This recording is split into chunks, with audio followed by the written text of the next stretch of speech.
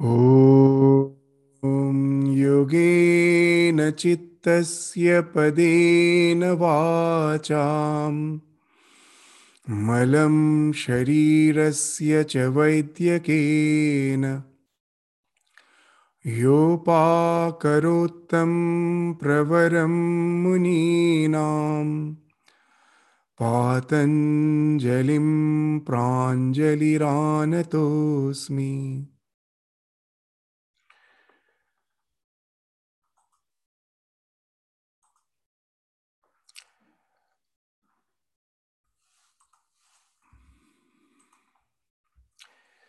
So in the last class, we started our discussion on the Patanjali Yoga Sutra, on the third chapter, the Vibhuti-pada, where we came at the very beginning with the concept of samyama. The samyama actually constitutes the last three limbs of the eightfold limbs of yoga, namely the dharana, dhyana, and samadhi. So these three together, the set of these three practices is called samyama.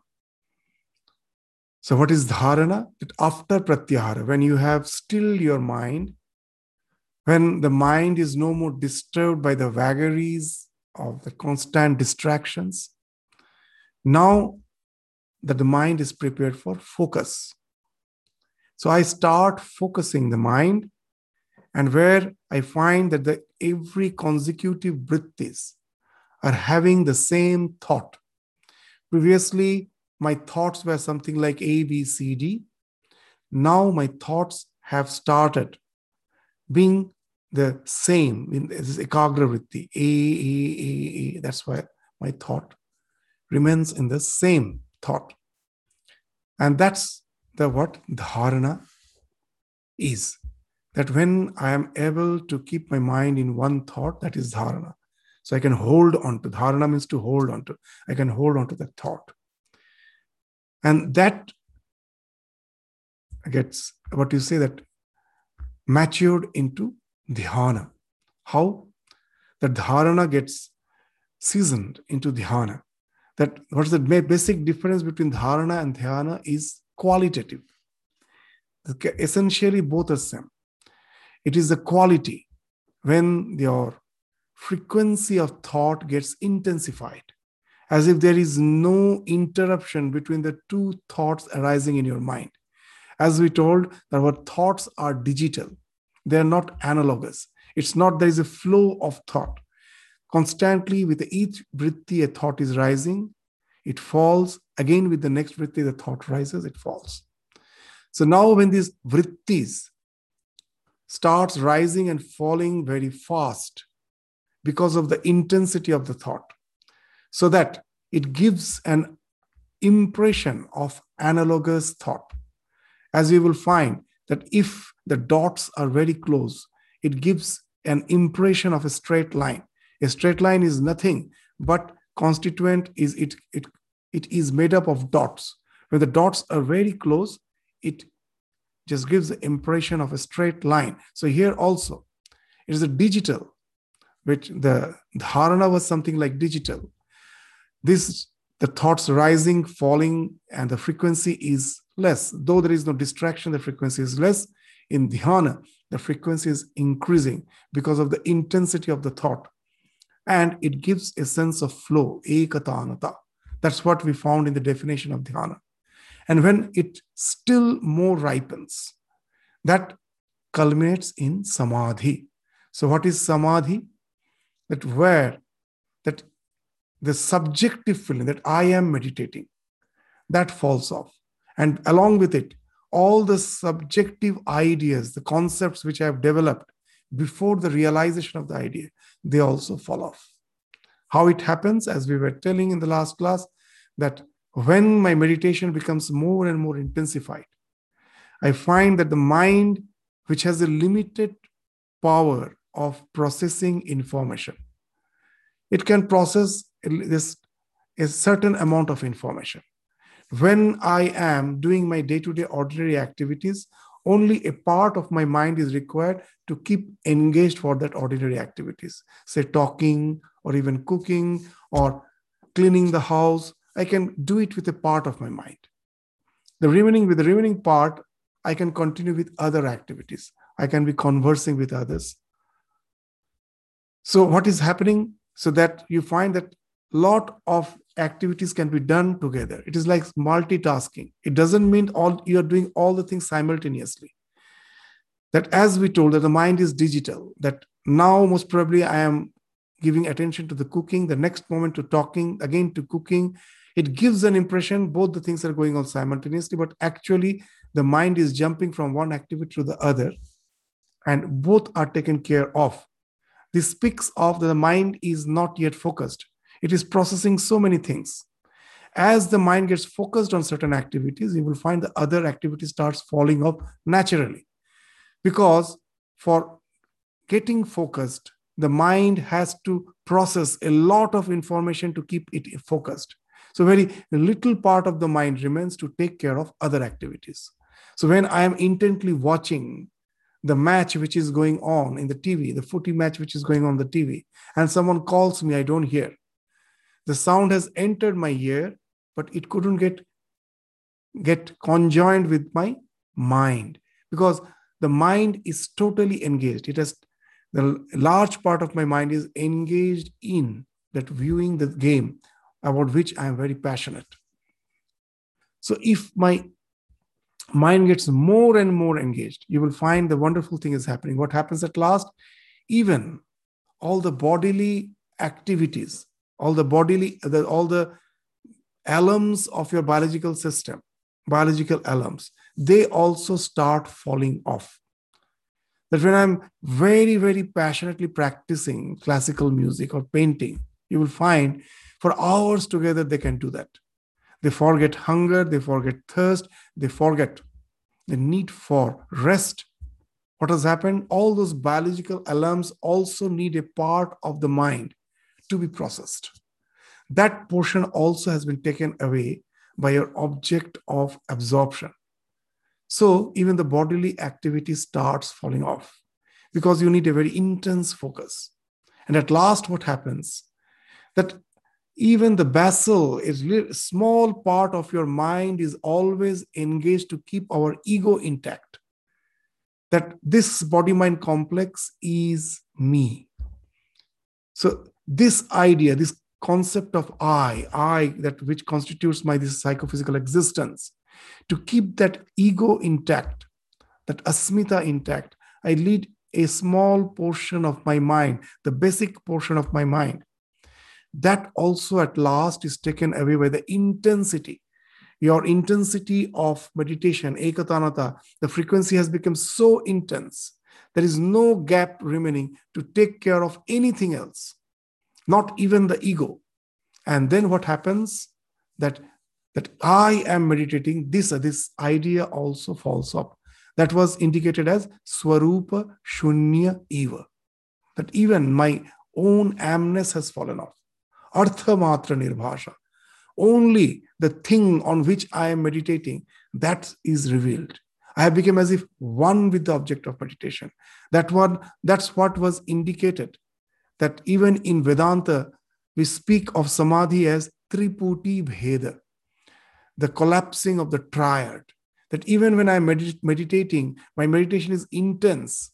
I find that the idea that I am meditating, that I am the dhyata, the meditator, the object of meditation is the dhyaya, and the process of meditation, dhyana, is the thing which is connecting the dhyata and the dhyaya. This three remains distinct. This triad remains distinct. And at last, when the meditation becomes intense, this triad collapses. You become as if one with the object of meditation, and then all the subjective feeling falls off. The knowledge reveals. All the knowledge is revealed through concentration. Even when I'm taking food, unless I'm focused on the food, if I'm just talking with others, or if my mind is engaged with the lawsuit through which I'm going through, sometimes I will find that even the food which I was tasting, most probably it had no salt, I never realized. because my mind was engaged in something else.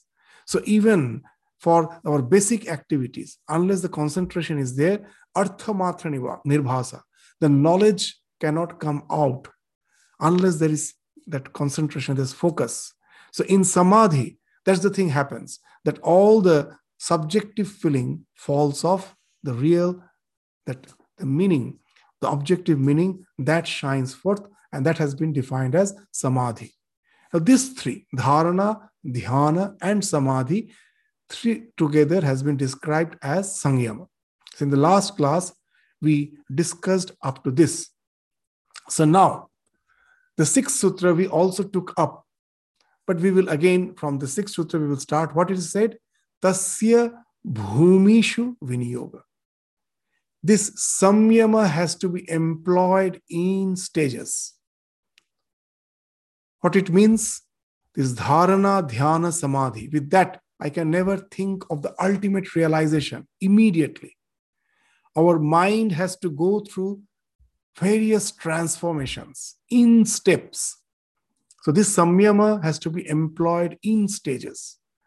Today, we will take up the sutras, which actually speaks of those stages, which has been actually indicated in this sutra. That what are the stages through which the mind has to evolve through the practice of samyama from the present state of distraction to the state where my mind is intensely focused. So as if, and so that the focus is so intense that it has led to sampragyata samadhi. The words are very important. The sampragyata, what does that word mean? Samyak rupena pragya. Pragya means knowledge. Samyak means in entirety. When your mind is focused, you get the knowledge of a thing in entirety. In that samadhi, that's what is called sampragyata. Samyak rupena pragya is sampragya. So that samadhi, which results from that intense absorption, revealing the knowledge of the thing on which you are meditating, is a sampragyata samadhi. But that cannot happen immediately. First, the mind has, from the sarvartha, the present state, where the mind is engaged in so many things, the monkey mind, from there it first has to be focused, and that focus has to become habitual, and that habitual state can at last lead to the sampragyata samadhi. So sarvarthata ekagrata sampragyata samadhi. So these are the varied these stages through which gradually the mind has to go to the ultimate, the state of this complete engrossment. So that's why it has been indicated in the sixth sutra that tasya bhumishu viniyoga. That gradually, as in the last class we were saying, that unless we practice focusing our mind in our day-to-day activities, I can never be a good meditator. If I am throughout the day restless in my place of work, in all my activities, and I can never think that full of worries and tensions when going through my workplace, then I come back in the evening, sit for meditation, and I think that I will have a qualitative meditation. It can never be. For meditation, I need preparation. Throughout the day, whatever activity I am doing, I have to be practicing the presence of mind, practice that whatever I'm doing, I should be in the present, totally focused. And that way, even in our secular life, we get the benefit. Suppose in my job is temporary, and constantly I have that fear, that anticipation, that most probably in few days, I won't have that job. I will lose the job. And this worry is affecting your focus. And you really find you have lost the job. Why? Because as your focus was disturbed by your worries, you couldn't focus on your work.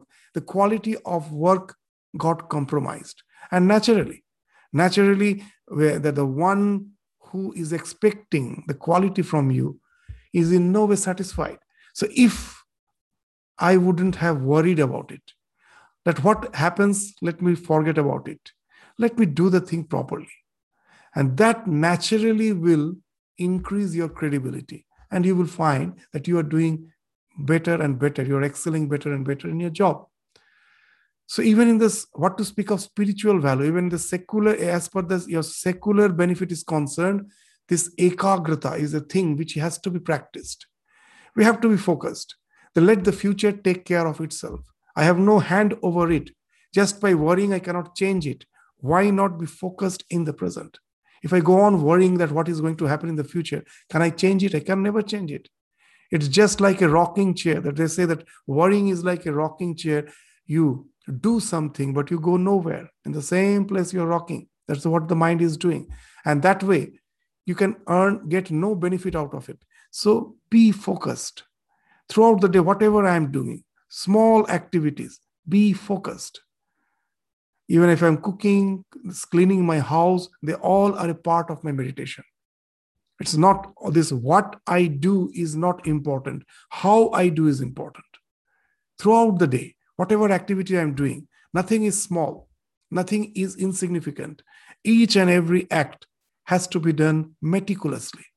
That's why when someone used to come to, those who used to come to Ramakrishna, used to visit Ramakrishna for spiritual instruction, if someone came for the first time and just entered Sri Ramakrishna's room and told that, please instruct me, Ramakrishna first will let him sit and he himself will go out of his room just to watch how he has kept his shoes, how he's kept his umbrella.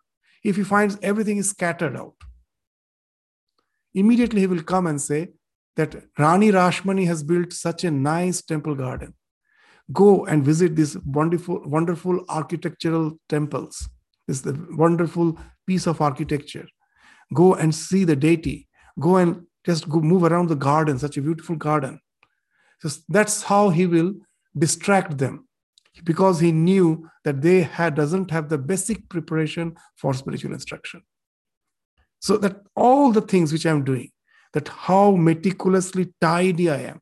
Have I tidied? Have I tidied? Have I just made my mind tidy?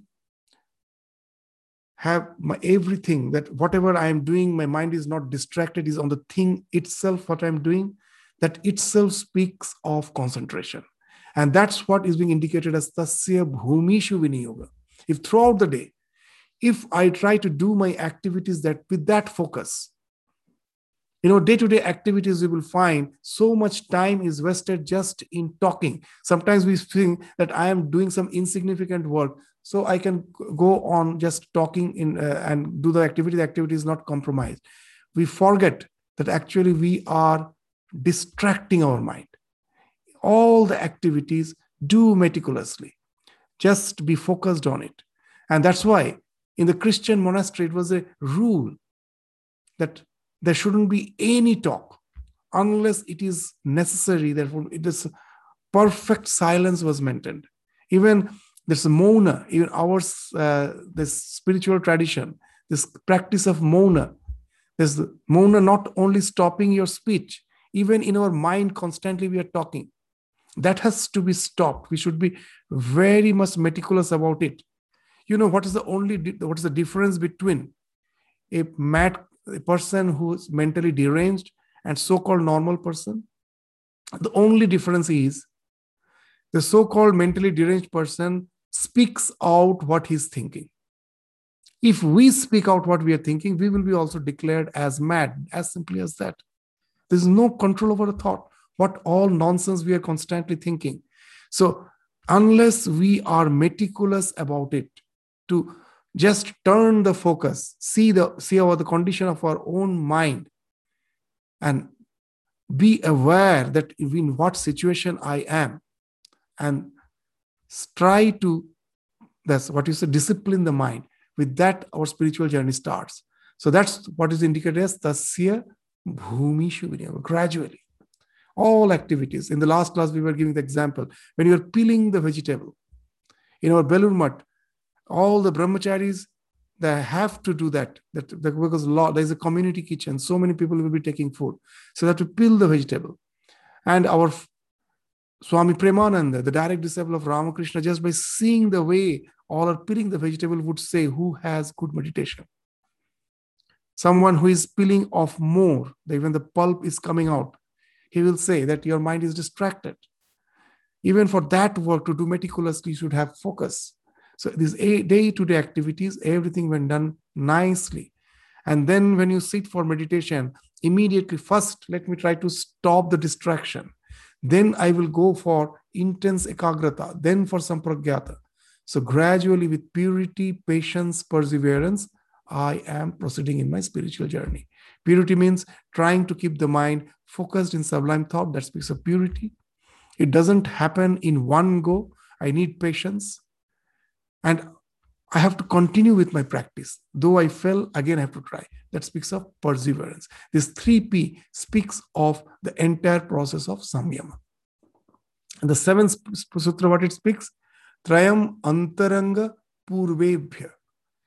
So these 3, which constitute samyama, dharana, dhyana, samadhi, first, when I have already got to a certain extent established in yama, niyama, asana, pranayama, pratyahara, then only I can proceed for dharana, dhyana, samadhi. This is very important. In the modern days, we all go for meditation without taking care of the restraints, the observances, and then comes the posture, the asana. Unless I can sit motionless in an erect fashion, at the same time relaxed, I can never have qualitative meditation.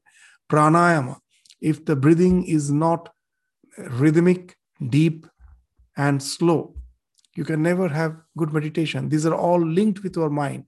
The bodily posture, our breath, everything is riveted with the mind.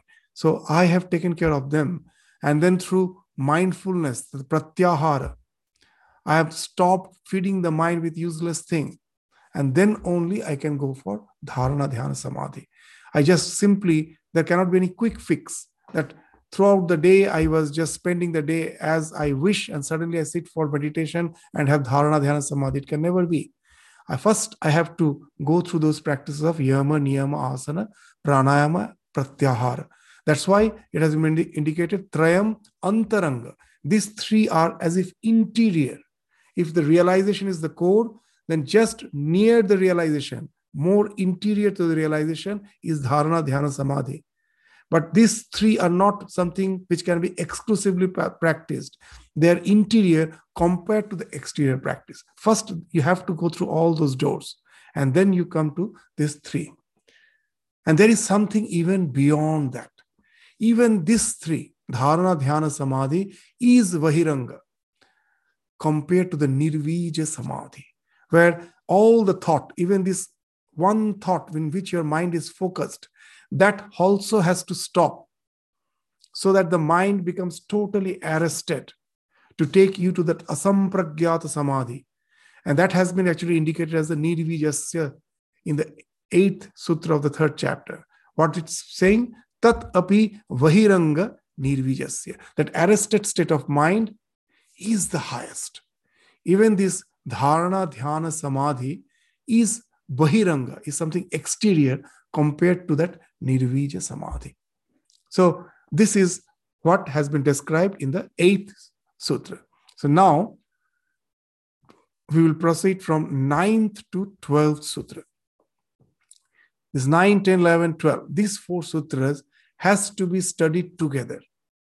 And not only that, we have to rearrange the sequence to get the meaning out of it. The 9th, the 10th, the 11th, and the 12th sutra, we will study in this sequence. First the 12th, then the 11th, then the 9th, and then the 10th. In this sequence, we have to study to get the meaning out of it.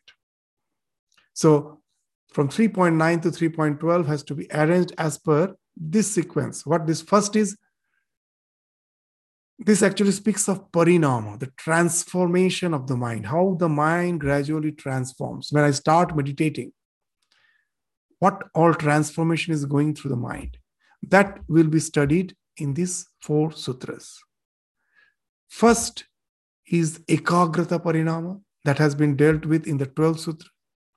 Then comes samadhi parinama, that has been spoken of in the 11th sutra. And then comes the nirodha parinama. That comes in the 9th and in the 10th sutra. So this what actually this speaks of.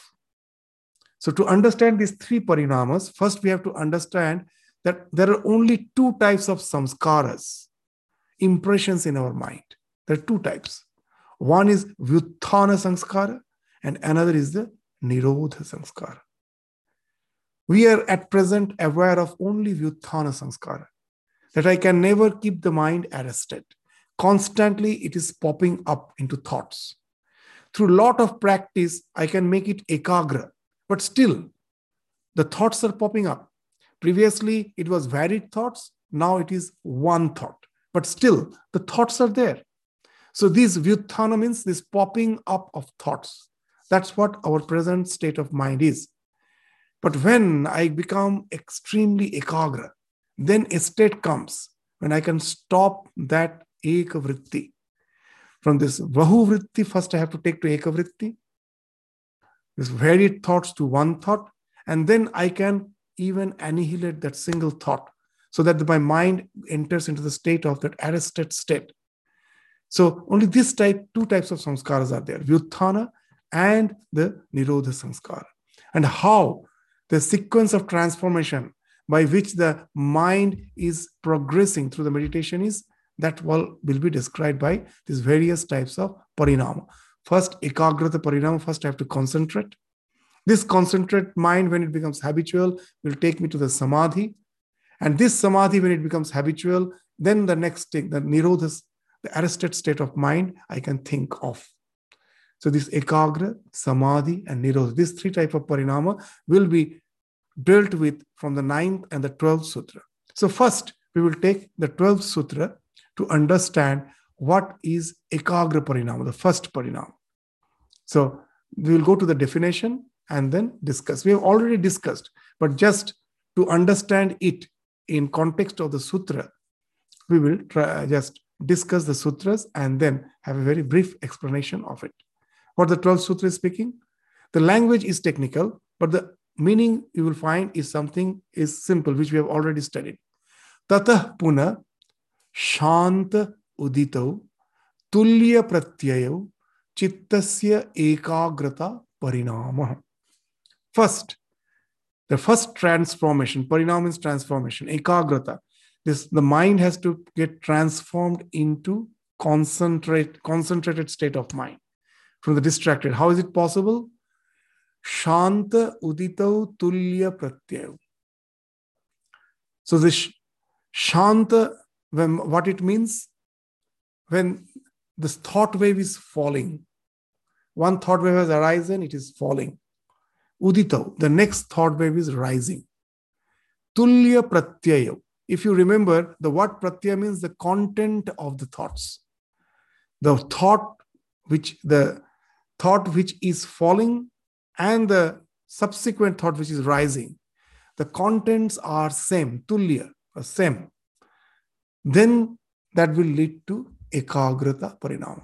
The one-pointedness of the chitta, chittasya ekagra parinama, is when again and again the chitta, this tatah puna, again and again, the impressions that is subsiding, that is shanta, and the present impression which is arising, that is udita, are similar, tulya pratyaya. So it is only through this gradual practice that we can gradually go to that state of ekagrata. It doesn't happen in a day. That's what we were discussing again and again. So first, this ekagra parinama, this transformation happens gradually. That will lead to the samadhi parinama. That has been dealt with in the 11th sutra. What it is? Sarvarthata ekagrayo kshaya udayo chittasya samadhi parinama. Sarvarthata ekagrayo kshaya udayo chittasya samadhi parinama. So with the more and more your mind becomes one-pointed, then what happens? Sarvarthata kshaya, the distracted mind gets eclipsed, gets diminished. Kshaya, it's no more there. Kshaya means that which gets diminished. That is kshaya. Something to reduce is kshaya. And ekagraya udayo, the one-pointedness starts arising in your mind more and more. The more and more that one-pointedness becomes habitual. That's what is udaya. Udaya means to rise. So ekagrata is rising and sarvarthata is getting eclipsed. When that happens, then from the ekagra, the mind is gradually entering into the samadhi. So first, from the distraction, you go to the one-pointedness, and this one-pointedness gradually will take you to the state of samadhi. So sarvarthata kshaya, ekagrata udaya, chittasya samadhi parinama. And then the ninth sutra will speak of something which we haven't discussed previously. We will take the discussion today in a bit detail to understand what that arrested state of mind is. So the Nirodha Parinama, the next Parinama. First Ekagra, next is Samadhi, and now the arrest, the Nirodha Parinama will be spoken of. What is that? Vyuthana Nirodha Samskarayoho Abhibhava Pradurbhavo Nirodha Kshana Chitta Anvayo Nirodha Parinama. So we have to rearrange the sutras, the words, to get the meaning out of it. There's Vyuthana Nirodha Samskarayo Abhibhava Pradurbhava. So actually, we have to understand that Vyuthana Samskara Abhibhava. When the Vyuthana Samskara is Abhibhava, means is getting eclipsed. This Vyuthana, both the distraction as well as the one-pointedness, both are Vyuthana. Whenever the thought is popping up, whether it be distracted or it is that single one thought, it means Vyuthana. See, all sorts of thoughts that are popping up, may it be distracted or it be one-pointed, that gets eclipsed. And Nirodha Sanskara Pradurbhava. And the arrested state of mind gets more and more predominant. Pradurbhava means that becomes predominant. That which as if is pervading your mind. So this Nirodha, this arrested state is a thing which is becoming predominant. And then what happens is Nirodha Kshana Chitta Anvaya. The state, when the arrested state is getting prolonged, that previously my mind was distracted, then it became one-pointed. And now, even to stop that one-pointed thought, what I do, that thought arises and I take a resolve that I arrest that thought. I won't think anything. And I try to keep the mind without thought. And then I find that as my mind is already habituated with that one-pointedness, suddenly, in spite of my attempt, that one-pointed thought comes up again. With my effort, I can go on prolonging this gap. And that actually is indicated by the term Nirodha Kshana Chitta Anvaya, that the more and more you can prolong this arrested state of mind, that speaks of Nirodha Parinama. So this arrested state of mind can take you to that ansapragata samadhi, the seedless samadhi at last. So very interesting that first, at the very beginning, if I try to keep my mind thoughtless, it never happens. It is impossible. First, I have to make it one-pointed. When it has become one-pointed, when one thought is now very habitual in my mind, I can easily get rid of it. Thousands of thoughts are rising. Which one I can control? I control one, the other arises. So first I have to make it one-pointed, and then only I can eradicate it. And that's what happens in our mind, even in our day-to-day activity. When suppose you have an intense desire for certain thing, what happens? The other distraction falls off. That single desire, that starts pervading your mind. The others are all eclipsed. And the moment that desire is fulfilled, you find a let go. What has happened? That arrested state has ensued for the time being. That one thought, the desire which I had, that was turbulent, that was creating a turbulence in my mind. The moment I get the object, that wave also subsides. And you find that a let go has ensued. There is no thought for some time. Even in our day-to-day activities, we find in spiritual journey, that's the thing which we have to practice consciously. That first, the distractions has to be stopped with the ekagrata, and now it becomes easy to take care of that ekagra vritti. You'll find a very interesting thing, that when Sri Ramakrishna is to go to Samadhi, there's to understand this Nirodha Parinama and the Samadhi Parinama and the Ekagra Parinama. Let us take this example. When Ramakrishna is to go to Samadhi, now in Samadhi, that if he is to go to that arrested state, if that state is prolonged, it almost becomes impossible even to keep your body intact. The body will fall off in 21 days. So, but he had a purpose for which he was alive, a mission. So he has to bring the mind down. Very interesting. You will read the life of Ramakrishna, you will find a very interesting thing. Whenever he is to go to Samadhi, he is to instruct those who is to stay near him. What he is to instruct? That repeat such and such mantra when you find me going into that state, when I am almost as if there is no expression of life. He is to become something like a dead log wood. And then he told, if I go to that state, then repeat such and such mantra. And when those mantras were repeated, his mind will calm down. Again, he will come to this natural state. The same thing we find in the life of Chaitanya Mahaprabhu. They're described as Vajja Dasha, and Antar Dasha and Ardha Vajja Dasha. Vajja Dasha, Ardha Vajja Dasha, and Antar Dasha. That Vajja Dasha means the thing when he is just like taking care of all activities. That is just the ordinary state of mind. Ardha Vajja Dasha, it is in Samadhi. And on this Antar Dasha, when his mind has got totally arrested.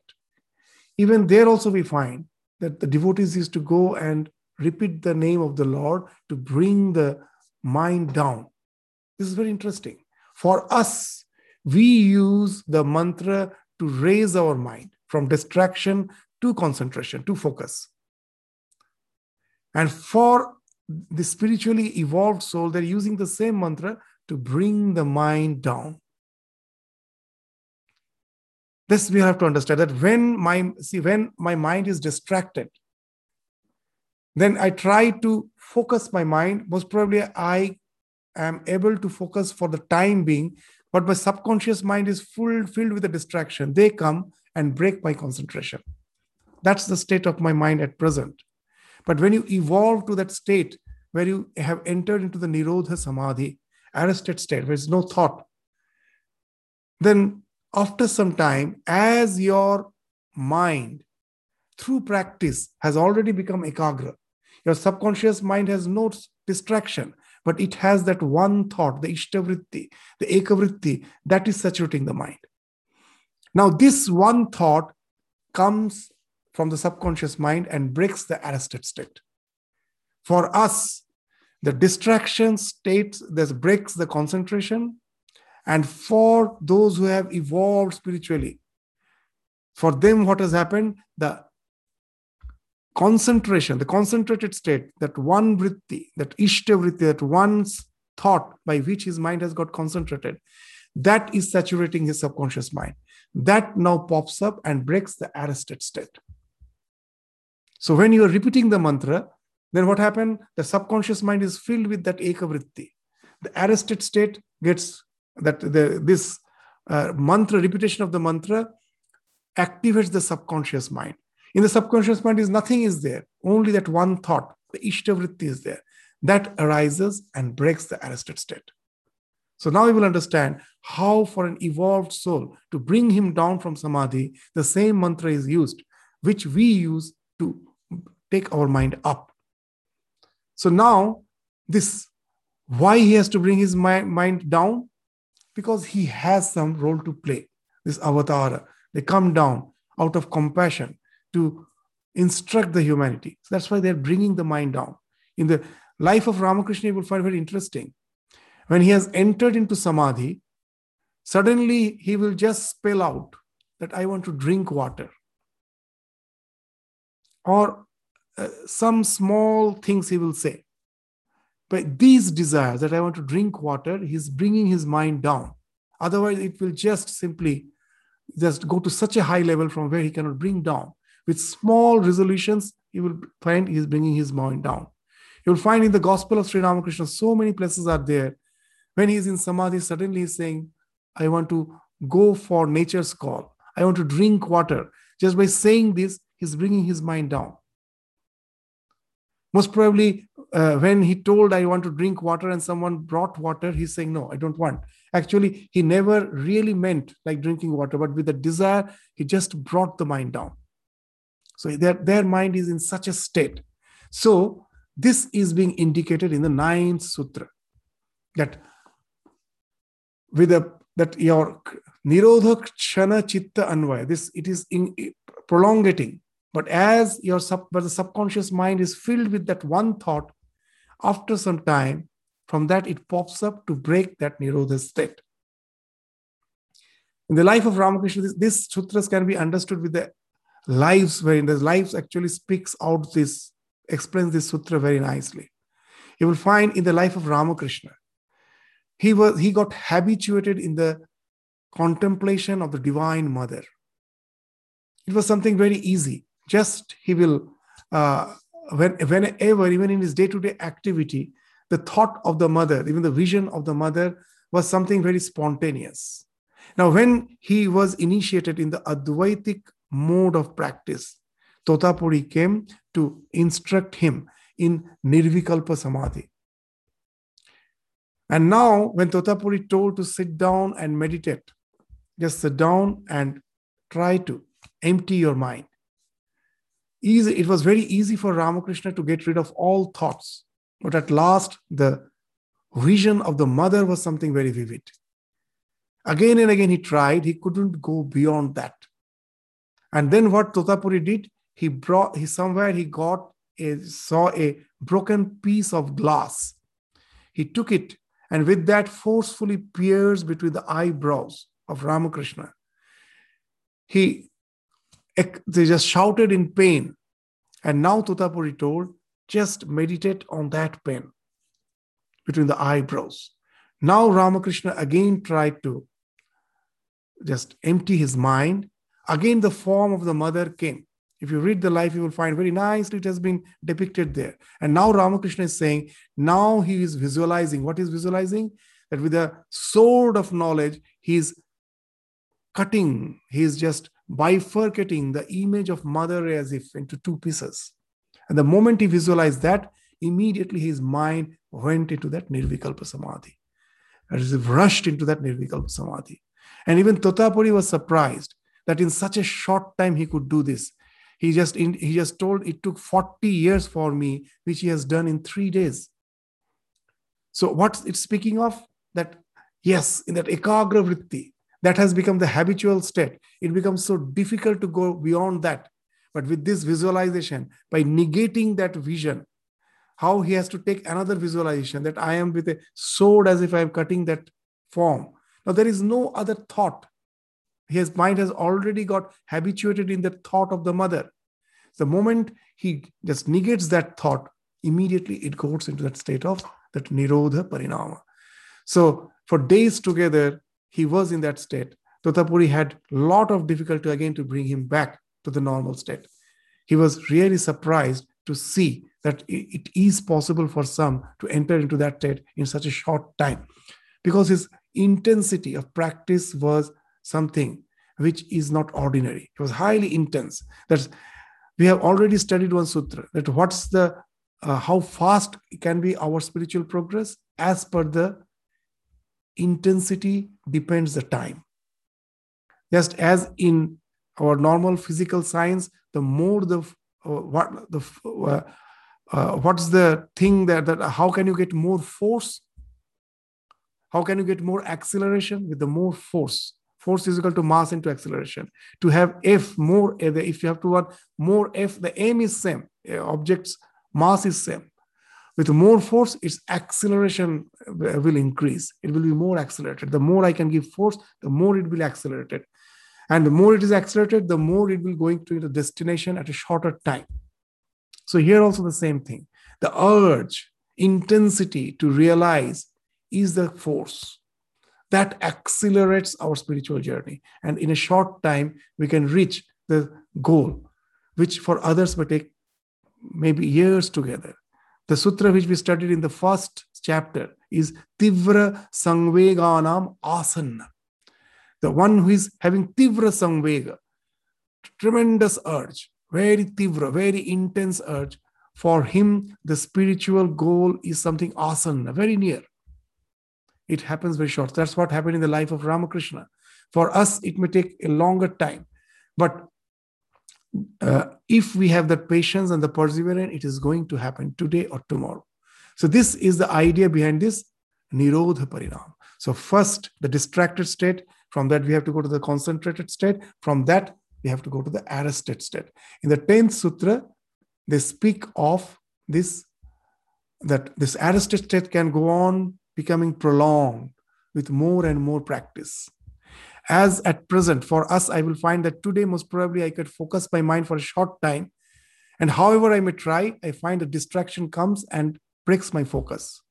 And if I go on practicing, my concentration, the period my mind remains focused, goes on increasing. It goes on increasing. And the distraction gradually falls off. It reduces, the concentration goes on increasing. The same thing happens when my mind is already habitually focused. It is already habitually focused, but I am trying to keep it in the arrested state. At the beginning, most probably, I cannot keep it for long. But it won't again break back to distraction because the habitual state is concentrated state.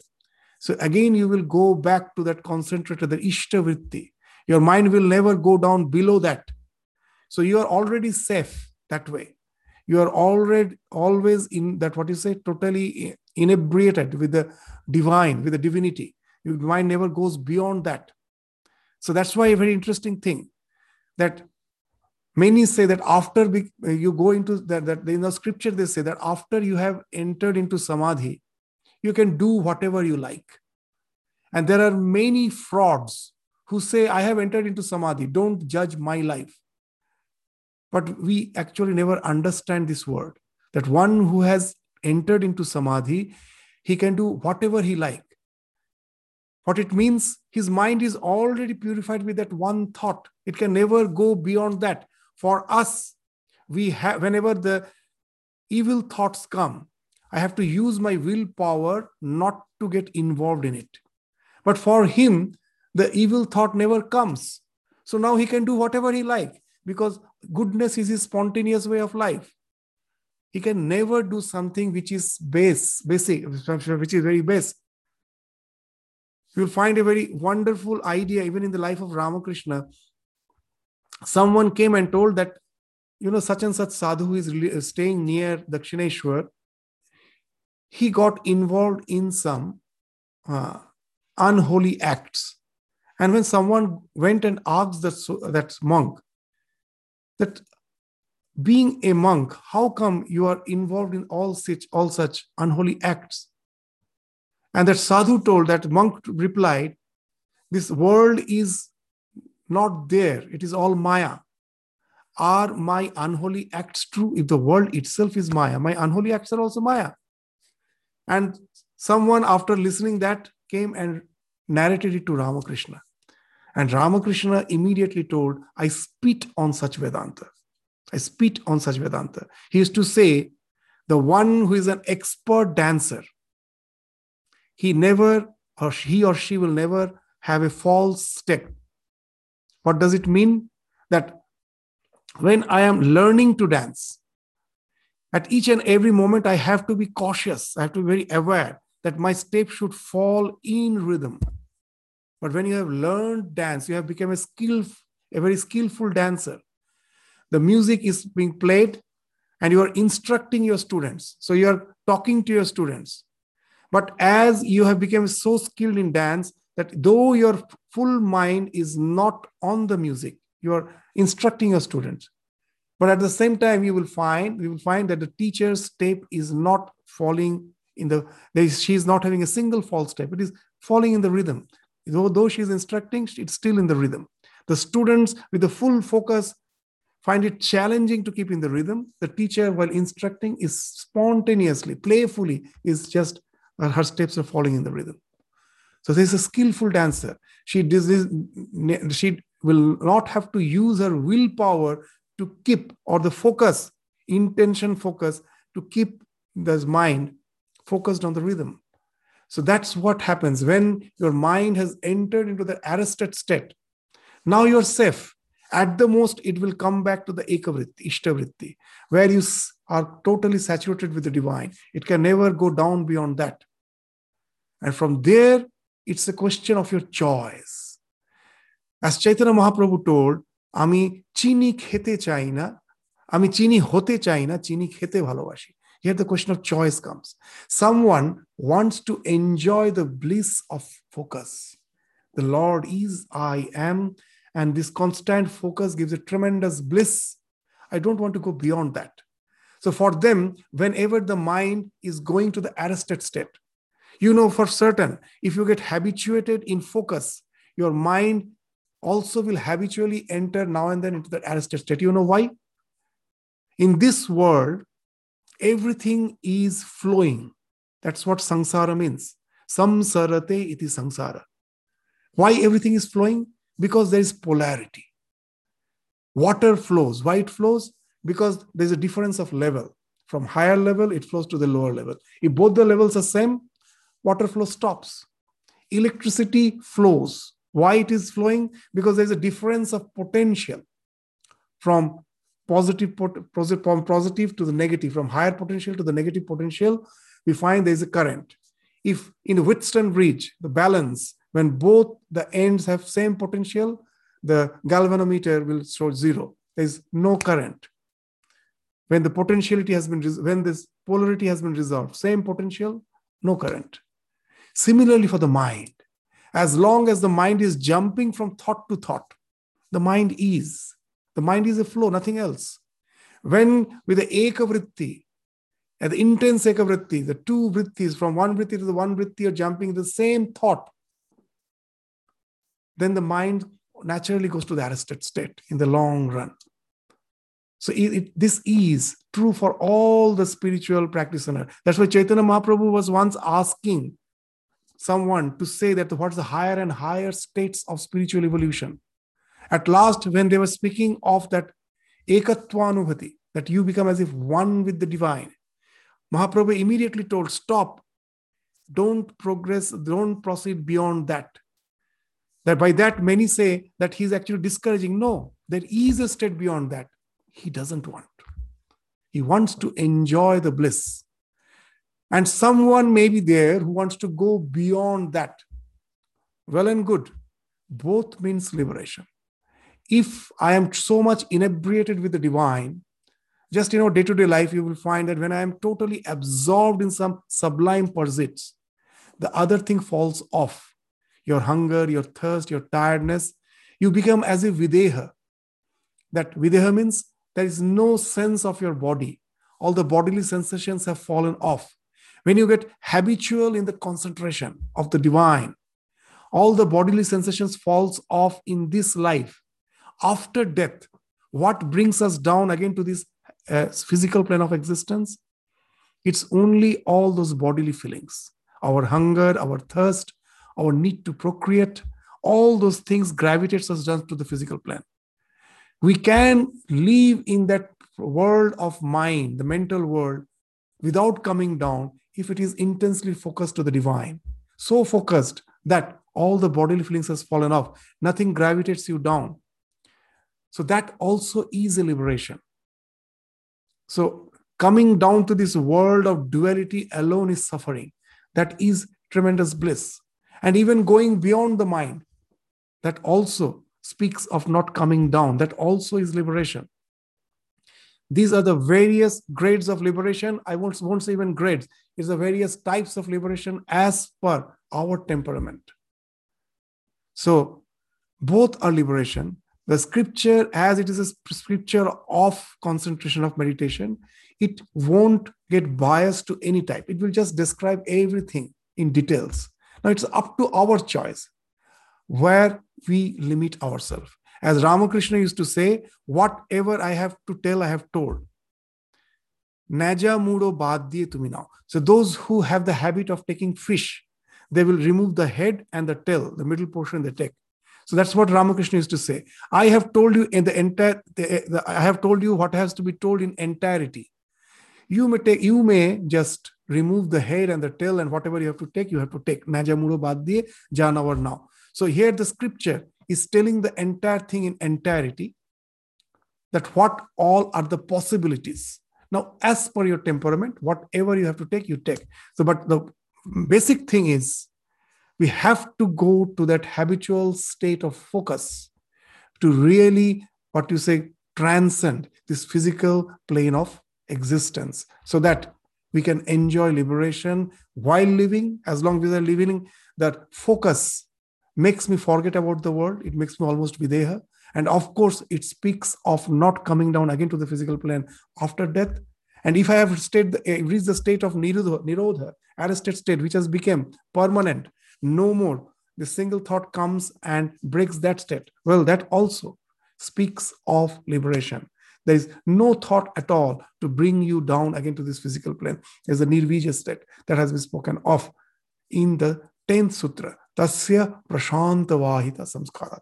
When this arrested state becomes habitual, that concentrated vritti no more is there to pop up, to break your arrested state, then this arrested state becomes something like the prashanta vahita, that its flow is never disturbed. It becomes prashanta. Prashanta means Pacific. You will find in the Pacific Ocean, why it is called Pacific?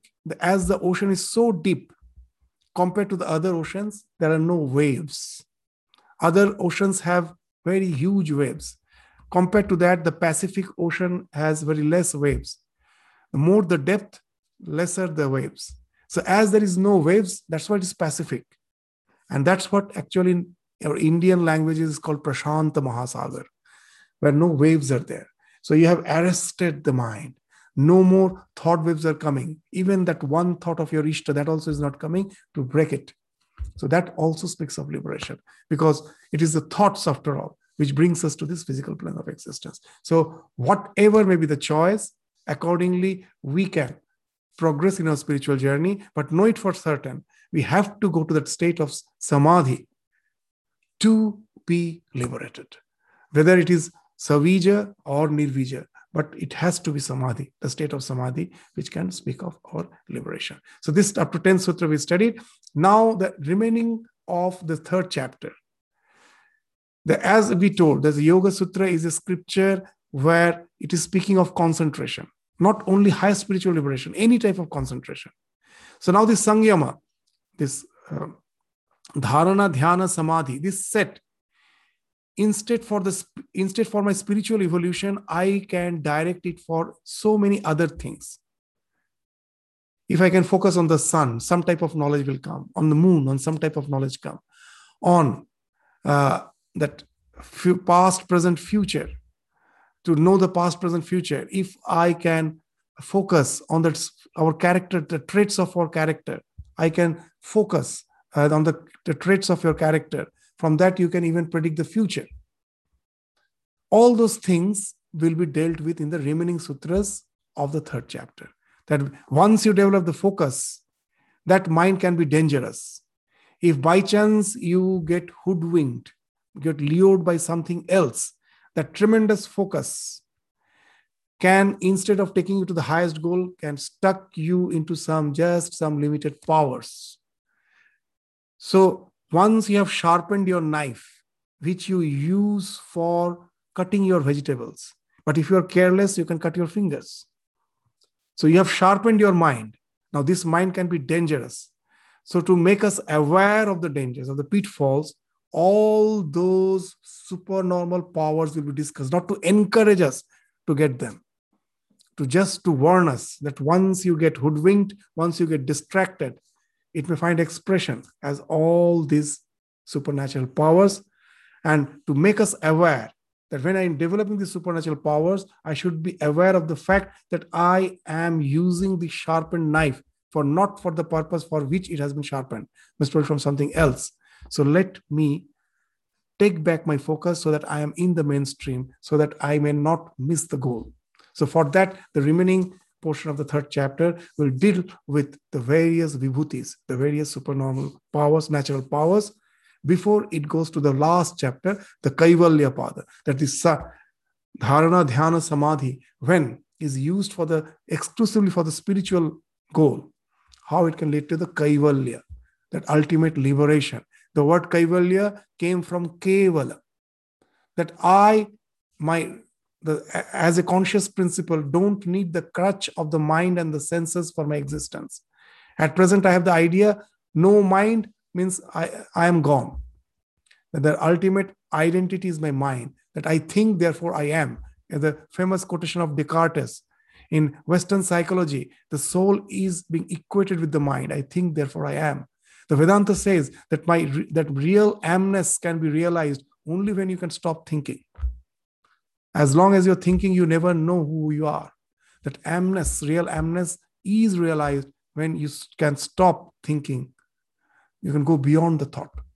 So that's the thing which will be discussed in the last chapter, Kaivalya, Kevala, where you stand alone by your own right, without the crutch of the mind and the senses, to realize that you were free. It was just out of delusion. You thought you need the crutch of mind and senses for your existence, for your sustenance. It is not required. You exist by your own right. You alone exist. That's the Kevala. The Purusha stands free, stands apart from the Prakriti, free, not to be bonded by the Prakriti anymore. That's what the word Kaivalya means. That will be dealt with in the last chapter. So with this, we stop our discussion today. Now we will proceed with the remaining sutras of the third chapter from the next class onwards. Thank you all. Namaskar.